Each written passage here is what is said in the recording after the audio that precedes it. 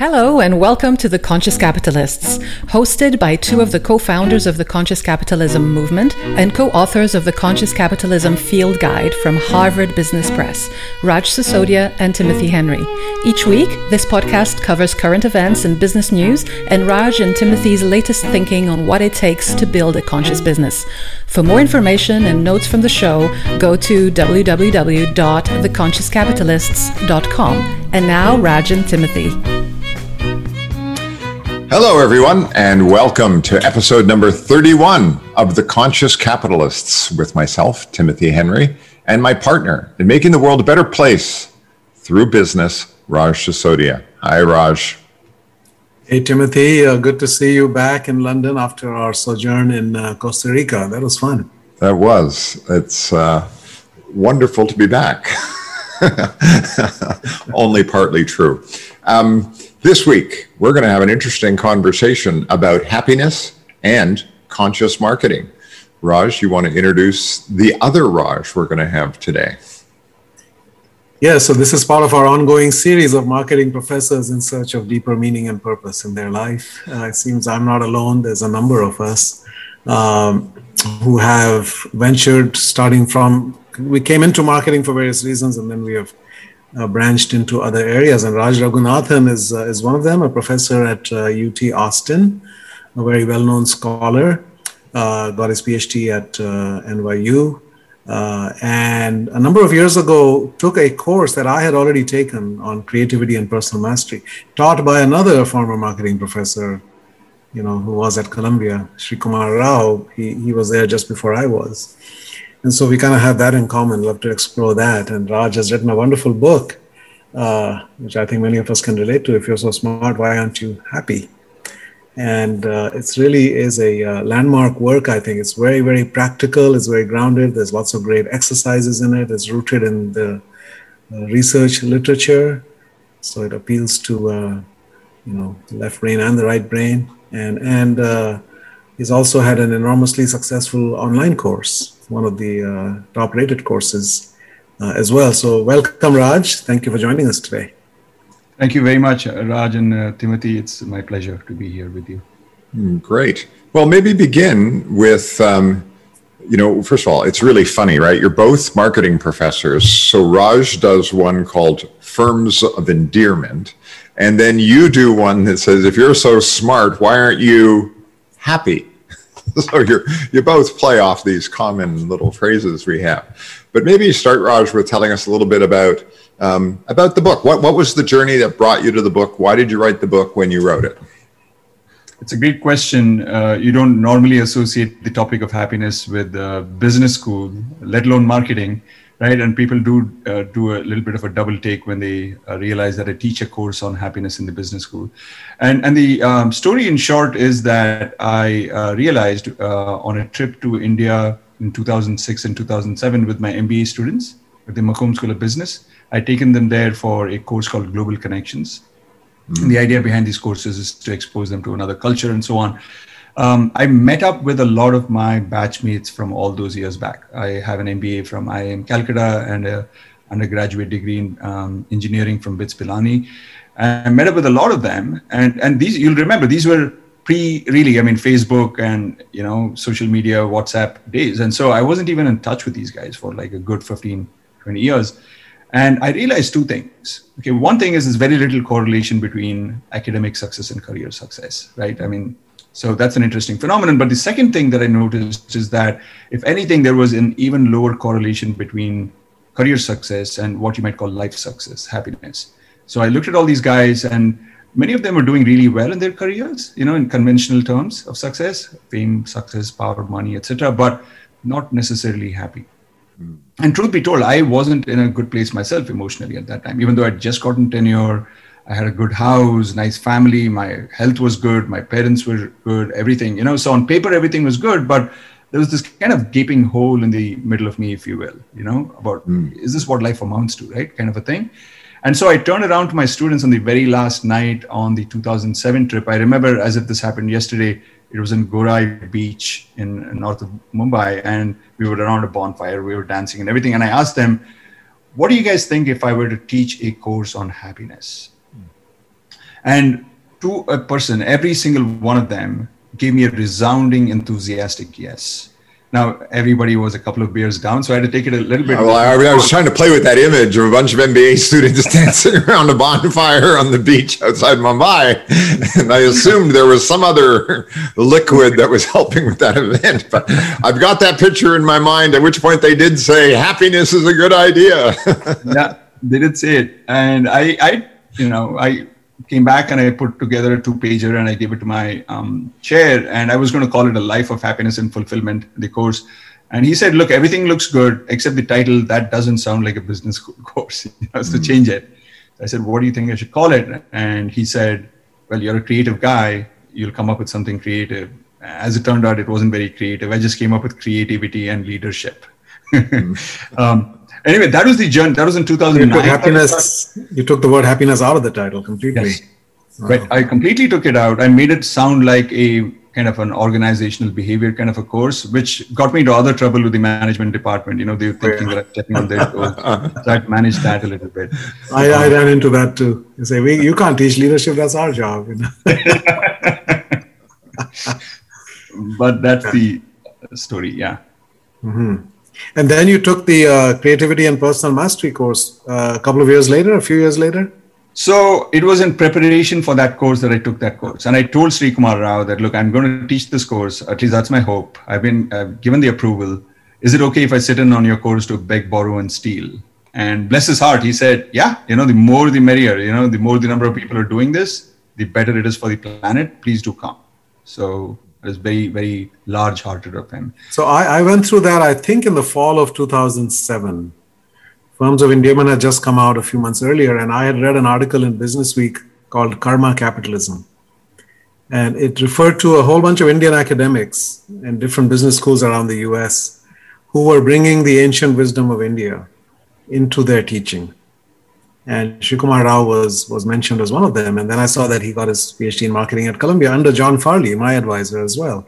So I reached out to him and went and spent a day with him in his home in Long Island, and also asked the same thing. I said, I'll come from Boston every Sunday and, attend your course. And I did that. So that was kind of the beginning of my journey towards a deeper understanding on the spiritual wisdom, because I really had no exposure at all until then. So it's an interesting thing. So after that, then you started your course the year following?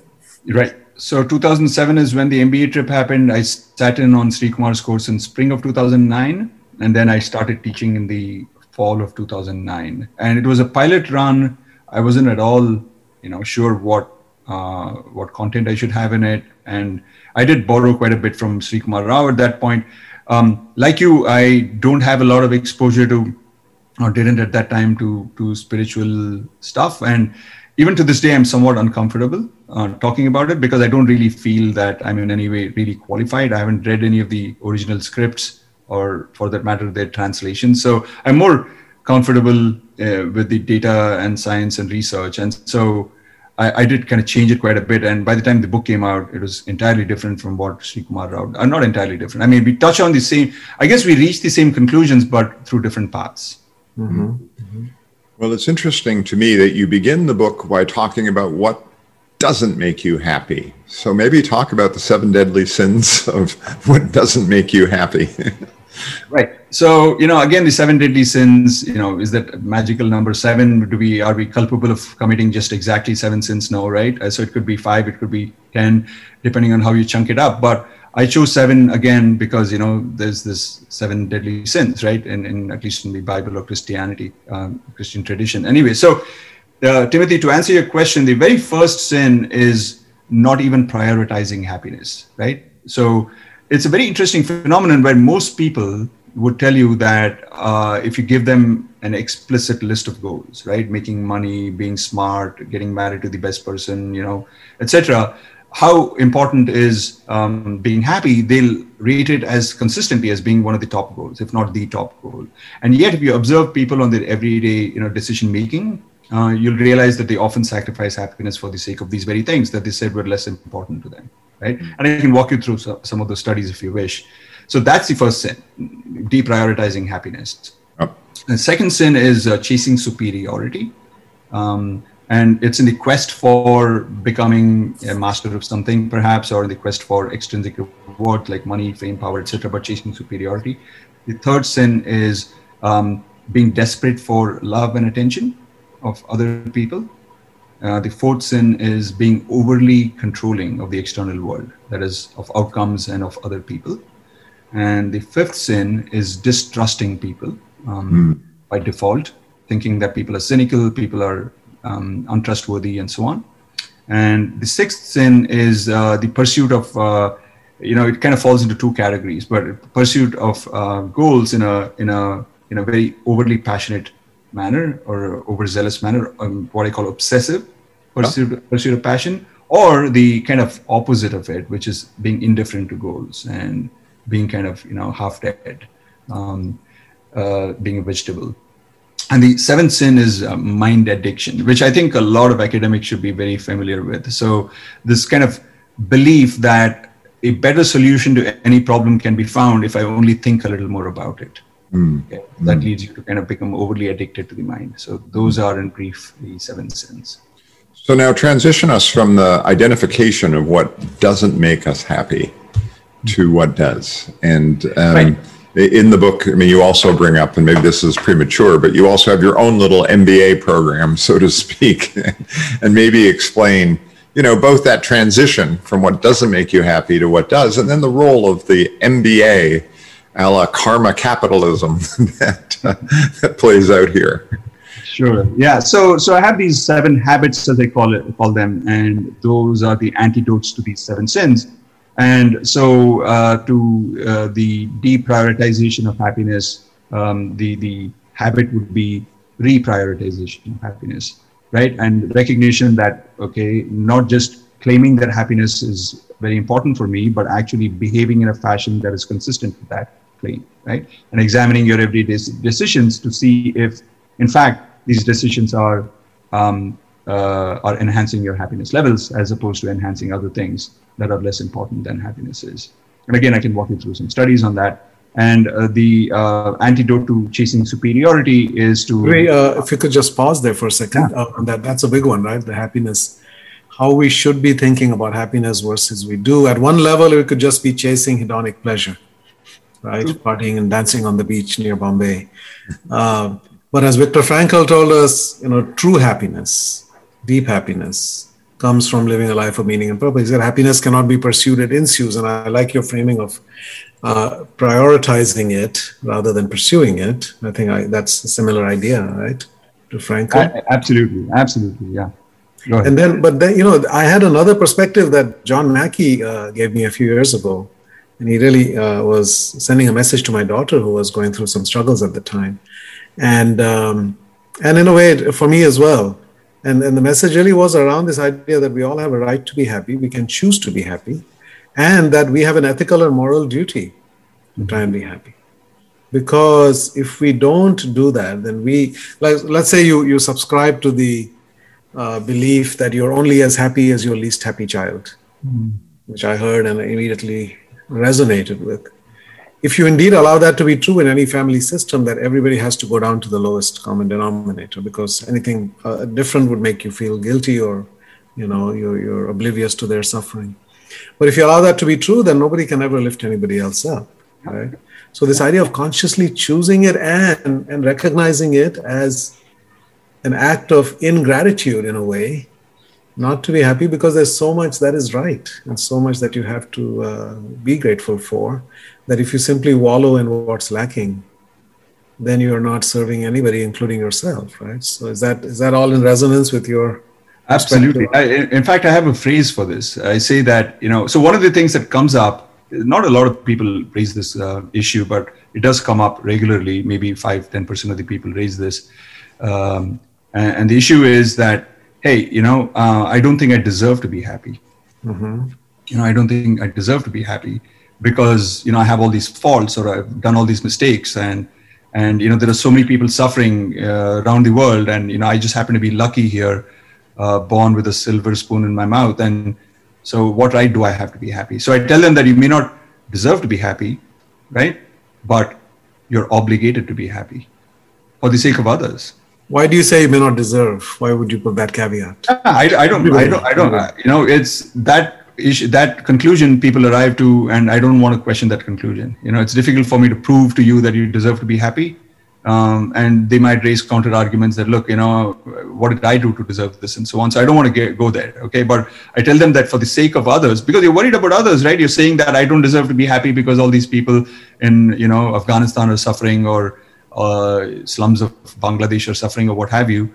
So I tell them, okay, fine. Don't feel deserving to be happy. But remember that your happiness is actually good for the world.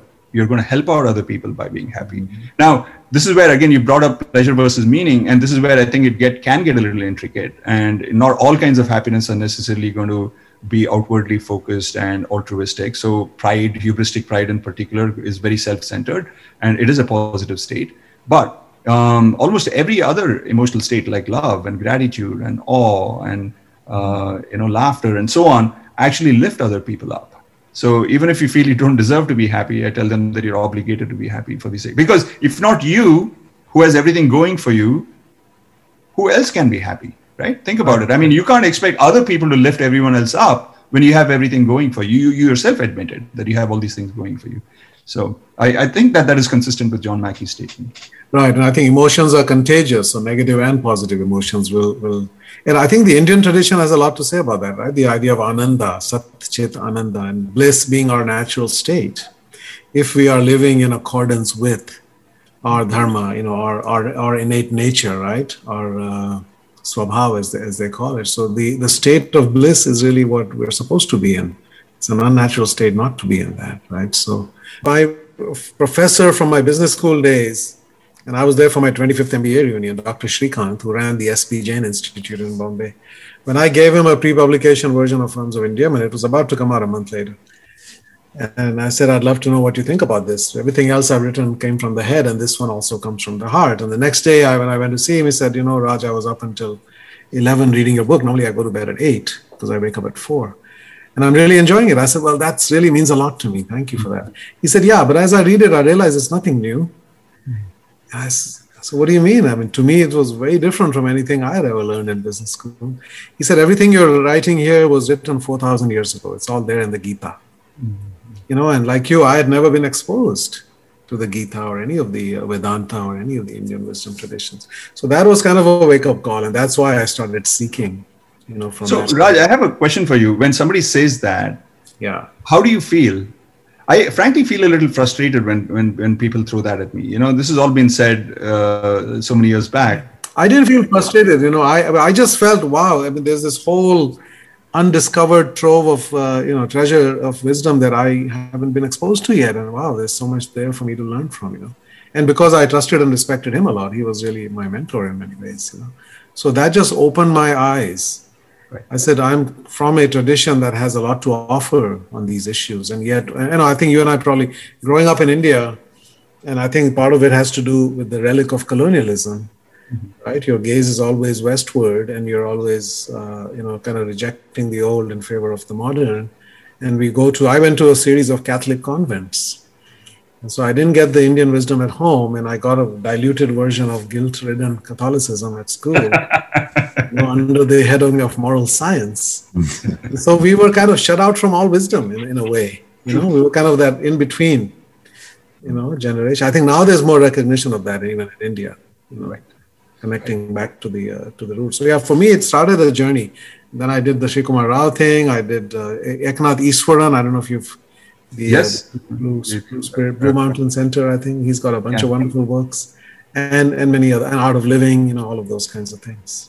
So Raj, it sounds like down in Texas, you're a little frustrated when people say, oh, it's already been there. It's already been invented. And you're sort of sitting there going, well, not so sure that's true. Yeah. So I think that there's different approaches to arrive at conclusions, and these different approaches speak to different target segments. Some people are more faith-based, and I know nothing wrong with that. And you arrive at these conclusions because that's what the Gita says, and you completely trust it and believe it. Other people are a little more skeptical, and they want to see data and they want to see proof, right? And they arrive at it in that way.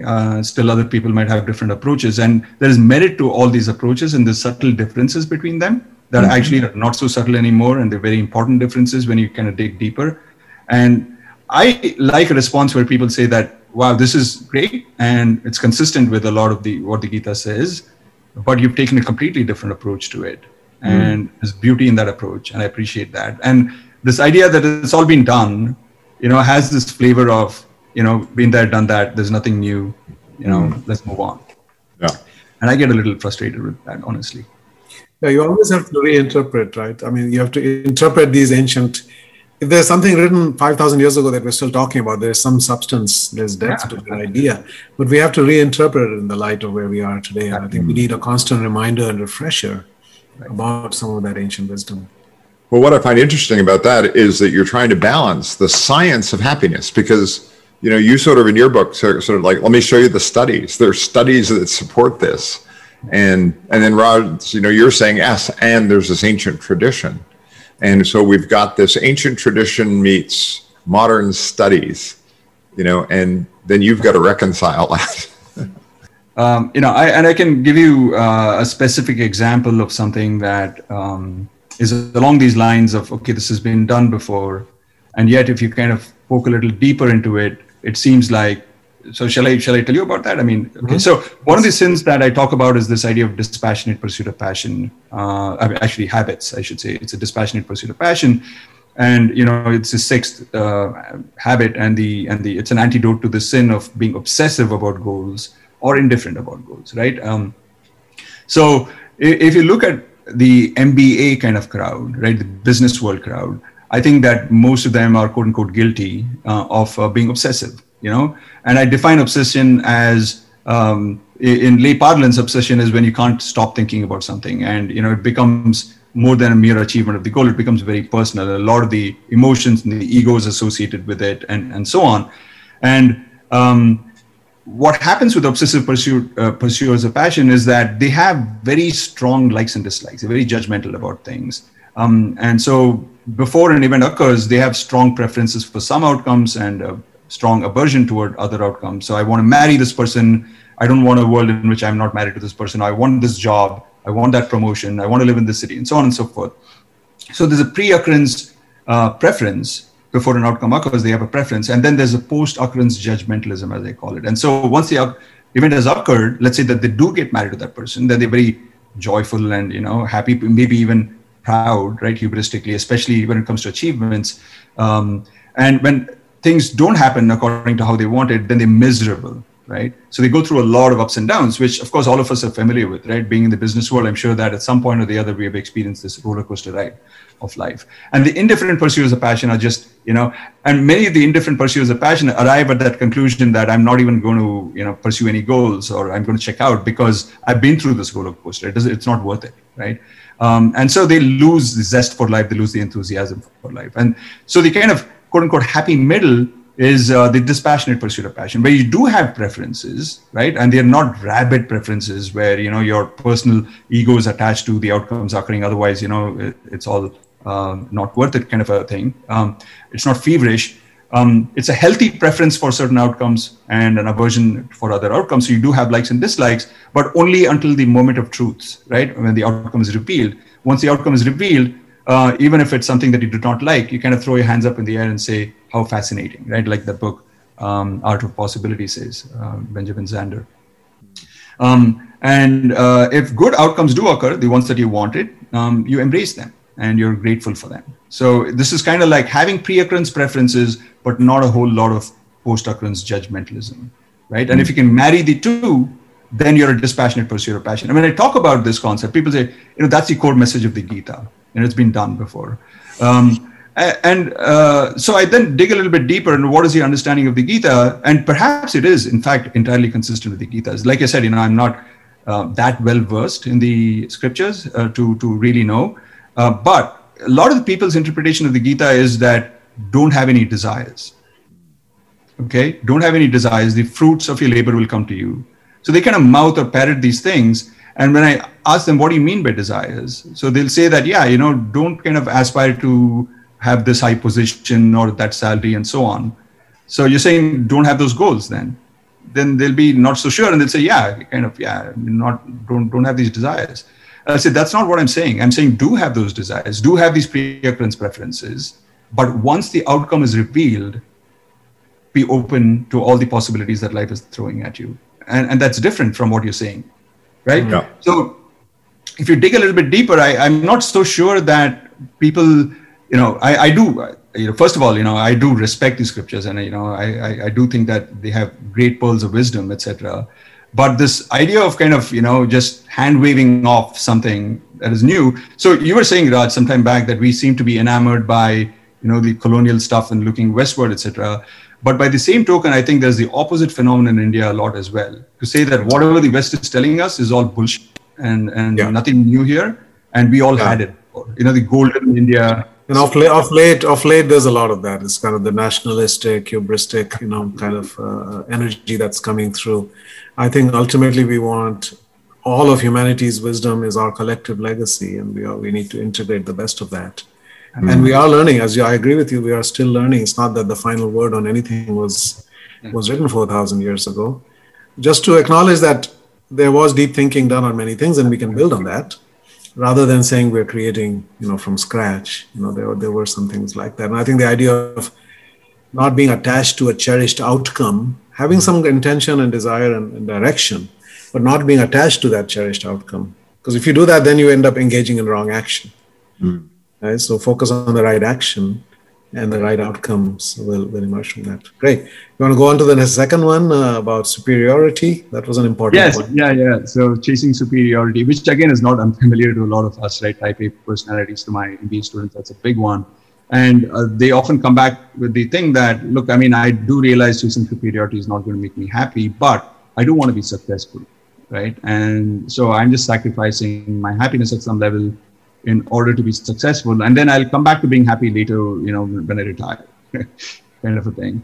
And the interesting thing is that actually chasing superiority, while it might motivate you in the short run, especially, and might make you more likely to be successful, in the long run, it's not a good strategy, even for success. Forget about happiness, even for success. If you look at Adam Grant's book on Give and Take, for example, it's not the people who try to be better than other people and are takers and, are constantly comparing themselves to other people and wanting to do better than them that end up, quote unquote, winning, right? It's the people who are actually genuinely interested in the upliftment of everyone and who end up actually building these pools of goodwill around them that support them when they have a need or when they want to rise, that end up succeeding. And plus, in any field, if you look at Peak as a book or Grit, in any field, the true determinant really, often unsung hero of success is grit and determination and putting your work in and, being smart about it, not constantly comparing yourself to other people and wondering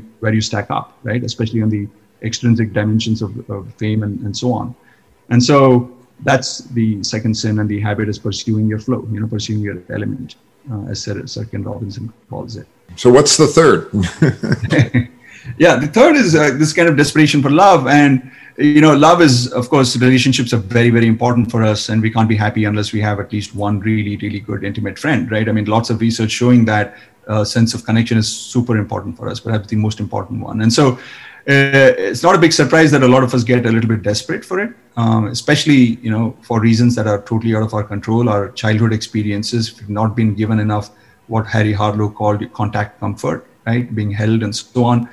Then we develop a coping strategy whereby we kick and scream for that love and attention, or we become completely avoidant, right? And both of those are called insecure attachment styles. They're not very good for your happiness. And so you need to be in that sweet spot in the middle where you're not desperate for love, but at the same time, you're not rejecting love and attention. And so best way to get there, I feel, is to actually practice the habit, which is, be an agent of kindness and compassion. Exercise your need to love rather than the need to be loved.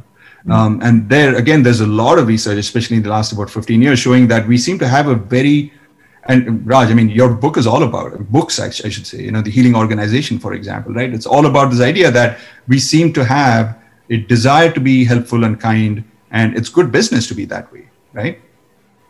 And so that's the kind of pair, the need to be loved versus the need to love and give. And then I talk about, as the fourth sin and habit, I talk about this control-seeking tendency. that a lot of us have. And, a lot of research shows that we do need to have a sense of control. We need to perceive that we are in control, even if we are actually not. And that's not just true for human beings, it's true for animals as well. And so it's perhaps, again, not so surprising that we are very, very keen on seeking that control and exercising that control. And a narrative that justifies that desire is that, why can't people see how wise and well-meaning I am? If only people obeyed me, not only would I be happy, they'd be happy too, right? But the truth is that being overly controlling of outcomes and other people is actually a recipe for misery rather than for happiness, for a variety of reasons, including that life is very uncertain, right? I mean, it's definitely not going to obey your wishes and desires. And so if you tether your happiness to things working out exactly the way you want them to, you're probably going to be unhappy, right?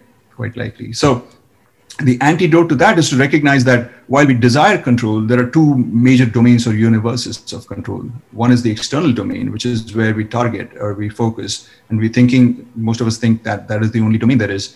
There is an internal domain. You can control, or I think a better word is regulate your emotions. You can regulate your behaviors. You can regulate your thoughts. And once you have a sufficiently high level of what I call internal control, your desire for that external control will reduce down to healthy levels. You don't need that here.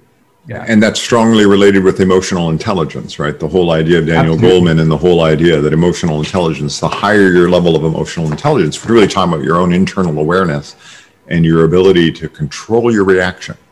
And control your reaction is really kind of a strong word. I like to think it's more, as you would say, Raj, choose wise action. It's like making a choice. Okay, I'm aware enough now to understand something's going on inside of me. Now I get to choose how I'm going to respond. And that idea of choice and then taking wise action, I think does go back to a lot of the ancient Buddhist and certainly in the Buddhist tradition, which I'm more familiar with. It's certainly very central and core to that. Right. So number 5, what's number 5? Number 5 is this idea of default distrust. And there's a very interesting experiment done by the Toronto Star newspaper of all entities in the early 2000s, where they dropped it's called the wallet drop experiment, where they dropped these wallets around the city of Toronto, I think 20 wallets with about $200 in each. So not an insignificant amount, right? And they had an ID card inside. So if somebody found the wallet, they could have returned it. It dropped them in, various places, like in front of a library, in a park, on the subway, and so on and so forth. And the question was how many of these wallets would in fact get returned. And the interesting thing was, while they waited for the wallets to get returned, they ran a survey in which they asked the citizens of Toronto, how many of these wallets do you think will get returned? And they said that, on average, they said 23%, right? So 4.6 wallets out of the 20 would get returned, when in fact, 80%, 16 of those wallets were returned with all the money intact in them. Okay, so there's a big discrepancy between people's perceived levels of trustworthiness of their fellow citizens and the actual levels of trustworthiness of these people. And as John Helliwell, who I interviewed for this course, my online course, told me, he was, he's very involved in these kinds of research projects.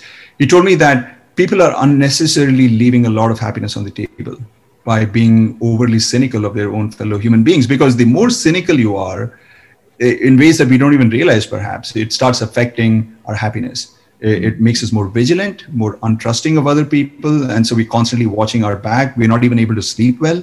Okay. There's a book called Smart Trust, which talks about the speed of doing business. The speed of doing business decreases. That is, it takes longer if you distrust other people, because you have to now get lawyers involved and the cost of doing business increases. So it's all bad. So if you look at the happiness of countries, one of the biggest determinants of the happiness of countries is the level of distrust that we have for our fellow citizens, right? So the more you agree with the statement that on average, I can trust the people with whom I have routine interactions, the happier the country is. Okay, Raj, growing up in India, I don't know if you were a P.G. Wodehouse buff. Yes, in fact, yes. We all were, right? And P.G. Wodehouse was one of the most trusting souls And there was one famous story about him. He used to sit in his study and write his books. And of course, in those days, they wrote tons of letters, right? And he would put the letters in the envelope, put the stamp, he'd open the window and throw it out. Really? That's all. He never went down to the mailbox. He just threw out all his letters from the window if it wasn't raining, And all his letters made it to their destination because people would pick it up and put it in the mailbox, So that just shows trust is not something you have to earn. Trust is something that's a quality that I have. I'm trusting. And therefore, by default, now sometimes you'll get burned. But I think what you're saying is net, that's a much better way to be. Absolutely. Yeah. So that is what the antidote is smart trust. It is not to be trusting all the time, indiscriminately trusting all the time, but trusting people enough that you maximize your happiness while minimizing the pain of being distrusted, right? Or pain of your trust being violated. So I have some strategies for that. I can talk about that, but I can move on to talk about the sixth, which I already talked about earlier, right? That whole thing about dispassionate pursuit of passion as being the habit, etc. And then the final one is the mind addiction, which also I talked a little bit about earlier. And this is particularly true for the smart and the successful people, right? They have, it's almost a definition of smartness is that you're able to think well, right? Mm-hmm. You're able to critically analyze something. And once you're praised for it, I think you get that, feedback, that positive stroke, in the words of the operant conditioning theorist, the behaviorist, right? You get these positive rewards and great a plaque at the end of the year or something like that. And so you end up believing that thinking about a problem is a better way to arrive at a solution than following your gut or your instinct or your emotions. And what the research says is that while that's generally true, and there's lots of contexts in which it's true, right? I mean, if you want to kind of invest in the best retirement plan, for example, right? You do want to kind of think through it, right? Or you want to buy a house as an investment, you want to kind of think through that.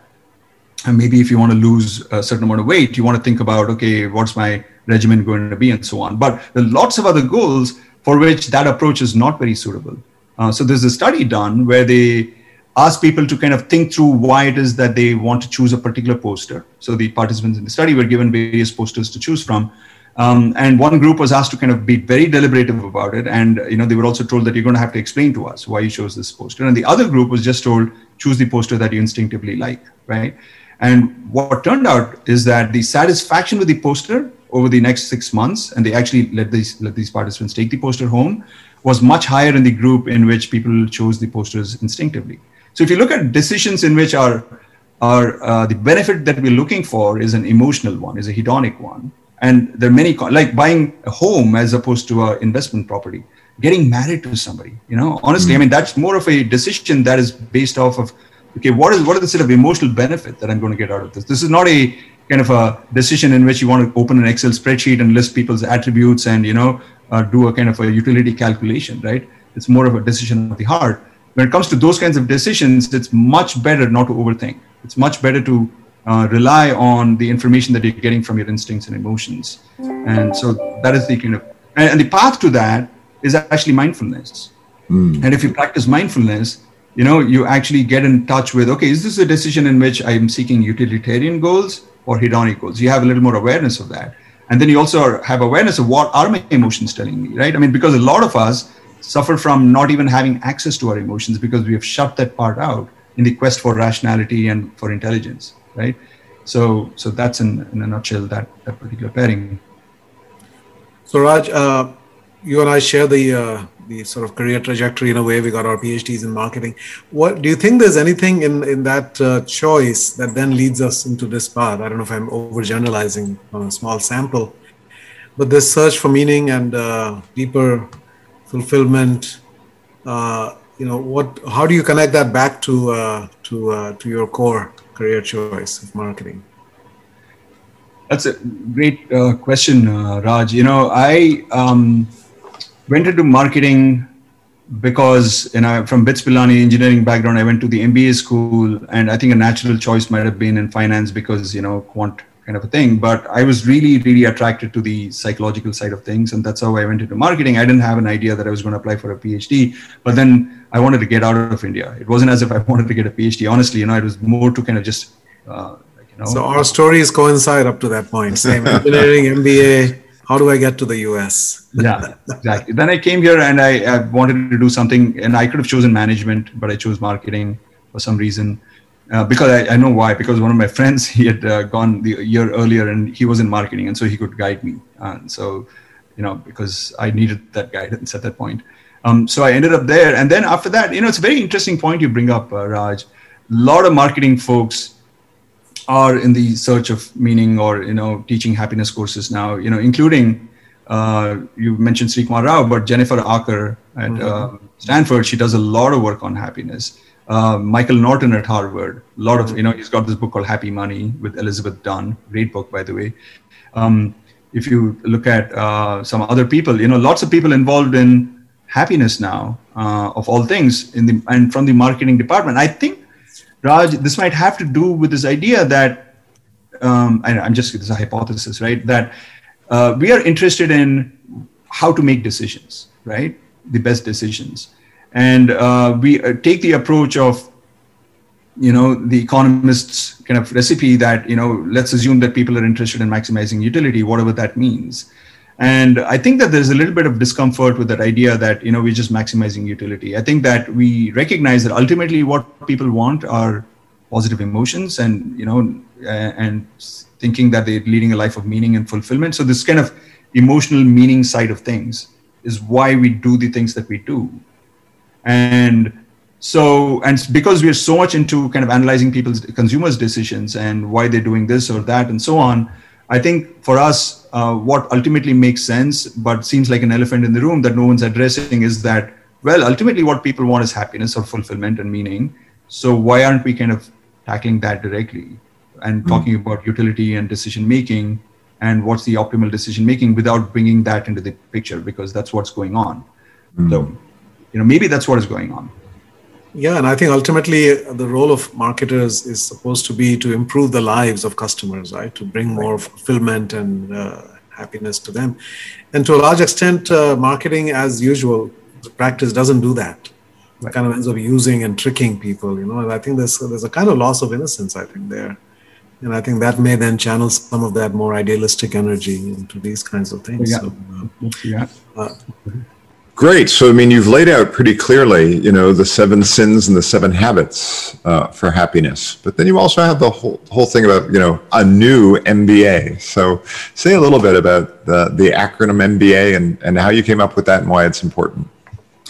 Yeah. So the 7 sins and habits offers one take on what it takes to lead a life of happiness. And, it involves mitigating those sins and pursuing those habits or nurturing those habits. But you could kind of approach it in another way and think about, okay, if you were to abstract to one level higher from those 7 sins and habits, what does the research say about what it takes to be happy and why we are not as happy as we could or should be? And if you do take that approach, then you kind of end up with the conclusion that the big goals that we tend to pursue in our lives that have a big bearing on our happiness or unhappiness could be characterized as, MBA goals. Okay. And obviously I'm kind of playing a little bit of a trick with words here because I'm from the business school and, the book is addressed to people who are smart and successful in the business world, mostly, etc. So it's an acronym that most people are familiar with and they think, Masters of Business Administration, right? That's the first thing that comes to their mind when they think of MBA. But I'm not talking about getting an MBA. If they do choose to get an MBA, I would very much suggest that they come to the McCombs School of Business, but that's not what I'm talking about. I'm talking about 3 very important goals. And those 3 goals are the goals of mastery, the goal to be competent, to be, seen as being very skilled at doing one thing or the other, the goal of belonging, the goal of having a sense of connection, at least one really intimate connection with somebody or the other, and the goal of autonomy, the goal of being having the ability to be the author of your own decisions, right? Rather than a puppet in somebody else's hands. So those are the 3 big goals that seem to be super important if we want to be happy. Okay, and there are a couple of other things that are important too, like you have your basic needs fulfilled. I think it's super important. Otherwise, you don't even have the luxury of thinking about happiness, right? You're worried about where your next meal is going to come from. But let's assume that's taken care of for the target audience that I'm talking to, right? It's smart and successful. And you can think of a mindset that's also important, right? I mean, just the achievement of mastery and belonging and autonomy may not do it. You also might need a attitude, right? Kind of seeing the glass half full kind of an attitude, which we can also talk about. But these three things seem super important. In some sense, I know there's one school of thought that says the more you pursue happiness, the less likely you are to have it because you're pursuing it. And I'm wondering, how do you relate to that idea that if you pursue happiness and it becomes your goal, that maybe that's not how you get happy. Right. I think it's a great point. And I think to some extent, Raj kind of already alluded to this idea. And this is why I'm careful to say that pursuit of happiness is not it, right? I mean, that's not the goal. The goal is the prioritization of happiness. So think about it, right? Ultimately, we want to lead a life of happiness and fulfillment, okay? And a life of meaning, this set of things, right? That's what we want in our life. And I don't think too many people would disagree with it. Okay, so given that that's very, very important, you have one of two approaches left, right? One approach is to directly pursue it and chase it and constantly monitor how happy and how meaningful your life is, which some research is showing is not very good for happiness, right? It actually lowers your happiness if you do that. So, but that doesn't mean that you then say, okay, fine, I don't even want to think about it, right? I'm just going to deprioritize happiness, and it's not the most important thing. Maybe then I'll get there. Okay, that doesn't seem to work either, because you end up getting in your life what you prioritize in your life, right? So you do need to prioritize, which I think is a happy middle ground, actually, where you're not constantly monitoring and chasing happiness, but at the same time you're recognizing this is an important thing for me, and so let me learn about what the research has to say, or for that matter, what religion has to say, whatever your approach is, right? And I'm going to do the things that they recommend. And then once in a while, I'll check in to see whether it's making a positive difference or not. But I'm not going to be obsessive about it. Yeah, what I heard you just say was, in essence, that if you do some of these other things, the happiness comes. So you focus on prioritizing these other things. You do those, and then you see that the result of that is that you're happier over time. Right. Exactly. So Raj, if people want to know more about the work that you're doing on happiness, what's the best place for them to get more information beyond your book and where you are now and the work you're doing now on this? Yeah, so one good place is my website. And the website is, the URL to that is www.happysmarts.com. Happy and smarts together is one word. There I have a bunch of resources, my Psych Today articles, links to them, my book, my courses, and so on and so forth. So that's one thing that maybe that's the only thing that I would recommend. I do have another website, which is for my newest course on organizational happiness. And that website is aheroicjourney.com, then heroic, and then journey, all one word, .com. So last comment on happiness. If you want to leave one thought with our listeners about happiness and the quote unquote pursuit of happiness, what would be your final thought? Well, that's a big question. So maybe I'd leave people with this thought, right? Try to at least kind of get to a definition of what happiness means to you. For me, my definition is being lighthearted, but not at the cost of rationality or compassion. And so, I want to do important things. I want to do serious things, but I do not want to take myself seriously. So I think that clarity on what it is that you're seeking out of your life, because happiness is so broad and abstract that, you can kind of, devalue happiness or deprioritize it just because you don't really know at a concrete level what it means to you. So I think that the more you can associate what you mean by the term happiness with a specific emotion, with a specific state, the clearer you are on what it is that you're seeking. And then it becomes a little bit easier to kind of figure out, okay, given that that's what I want, okay, I want to do these things and I don't want to do those things and so on. So for example, a lot of the students in my class define it in terms of love and relationships. Mm-hmm. And that gives them a lot of clarity on life decisions. If they get a new job or a career prospect, whether to take it or not. It might be offering a lot of money, but it might actually be coming at a huge cost to their family and they don't want to do it. Yeah, so it sort of goes to that basic question, what matters most? Yeah, and it's somehow, maybe that's part of the old ancient wisdom is if you made modern, if you pursue what matters most, you will discover that on the other side of that, it probably lies some form of happiness for you. But you've got to ask that question in a real deep and meaningful way. Absolutely. Well, Rajiz, thank you so much for the time today and this deeper exploration of happiness and what leads to it and why marketing professors think it's an important topic. So thank you so much, Raj. Thank you, Raj. It's a wonderful book to all our listeners. Strongly recommended. Very, very practical, very grounded. And Raj also, by the way, has a column in Psychology Today. Right, and so it's a really wonderful. I've read a few of those as well. So again, thank you for being here and addressing this important subject with us. Thank you, Raj. Thank you, Timothy. It's my pleasure. It's my honor to be invited. Thank you. And thank you to our listeners. And whatever channel you're listening to this podcast on, there's a button somewhere there that says subscribe. So feel free to do that. And if you'd like to go over to Apple Podcast and leave us a rating and a comment, please feel free to do that. Or go directly to theconsciouscapitalists.com, where we have a little box at the bottom that will send a message to Raj and I, and we will pay attention to all those notes that we get from you. So thank you so much for joining us, and we'll see you again next week.